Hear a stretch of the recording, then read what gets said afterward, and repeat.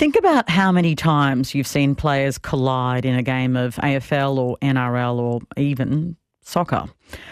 Often the more physical the game, the louder the crowd roars. But we've known for more than 3 decades what the consequences for the players are. Concussions leading to debilitating brain damage, even death.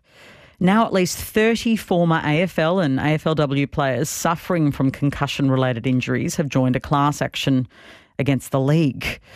Michelle Margalit is the managing principal at Margalit Injury Lawyers, and she's representing these players and is our guest on Breakfast. Welcome.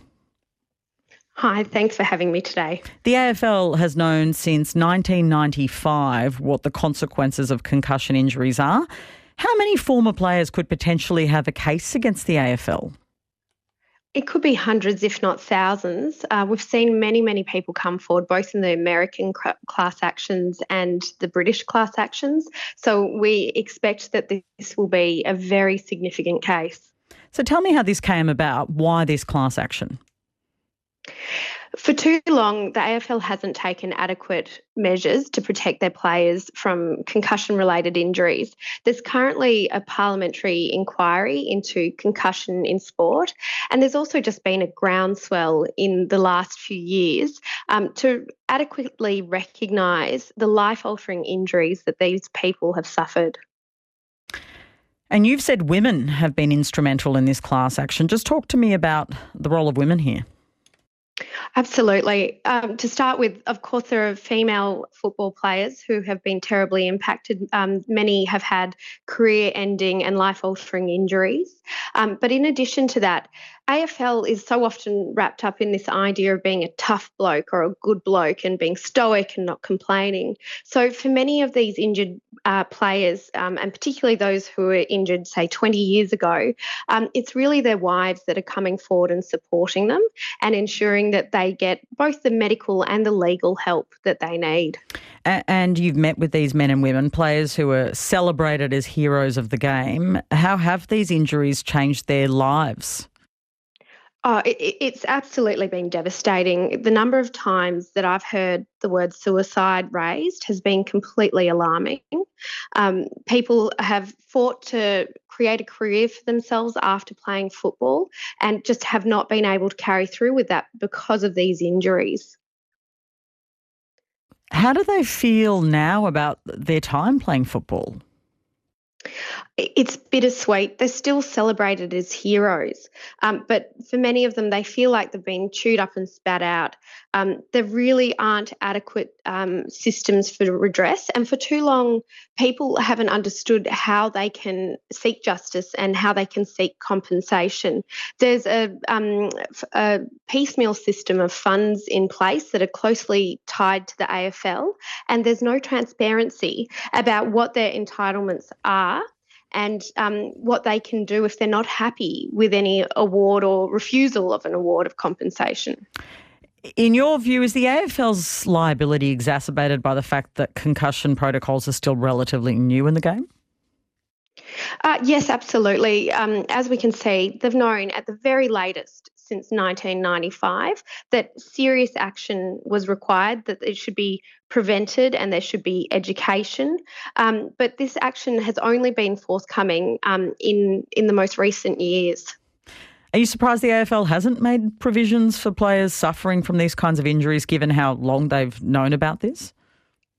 Absolutely. I mean, at the end of the day, the AFL is big business and everybody's worried about the bottom dollar. What is the game without its players? We garner as a society so much enjoyment and joy from footy, and what we need to do is make sure that we take care of those people at the core of this.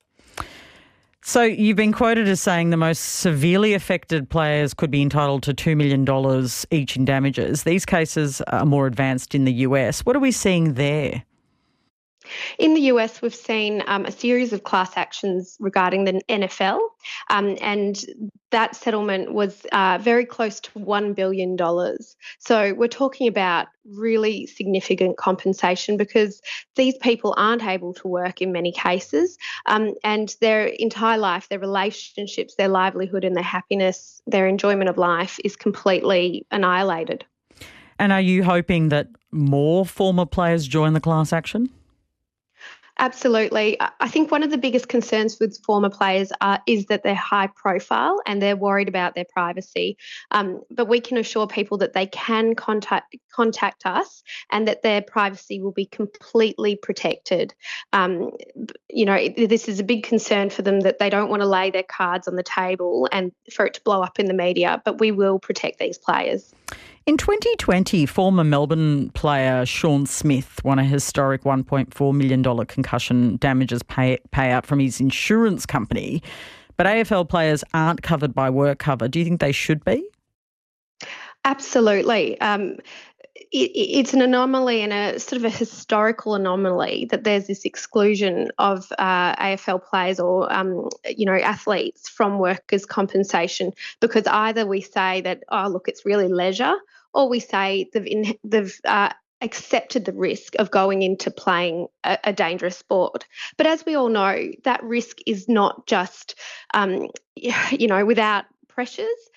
People start playing football when they're in their teens or childhood, and there's big pressures around winning the game for their society, about getting out of poverty or making a buck or, pleasing your parents. So when you go into accepting the risk, do they really understand what the risk is?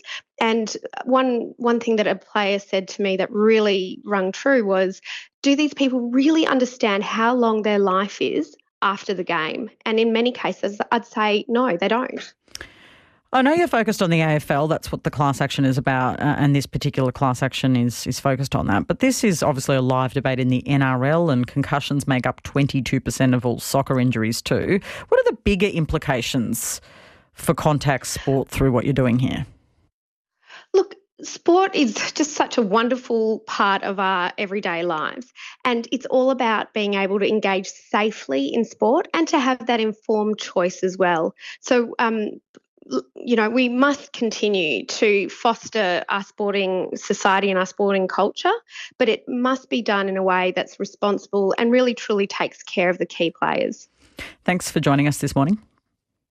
Thank you. Thanks for having me. Michelle Margalit is the managing principal at Margalit Injury Lawyers that is organising this class action for former players who've suffered concussion. Stream any ABC radio station live and on the go. Discover new podcasts, music and audiobooks, all free on the ABC Listen app. Hi podcasters, just jumping back in with a special call out for the health report. Dr Norman Swan, who of course you know from RN Brekkie and well everywhere, hosts the health report with Tegan Taylor, and it's really worth hearing if you want to stay up to date with the latest in health and medical news. Search for it on the ABC Listen app.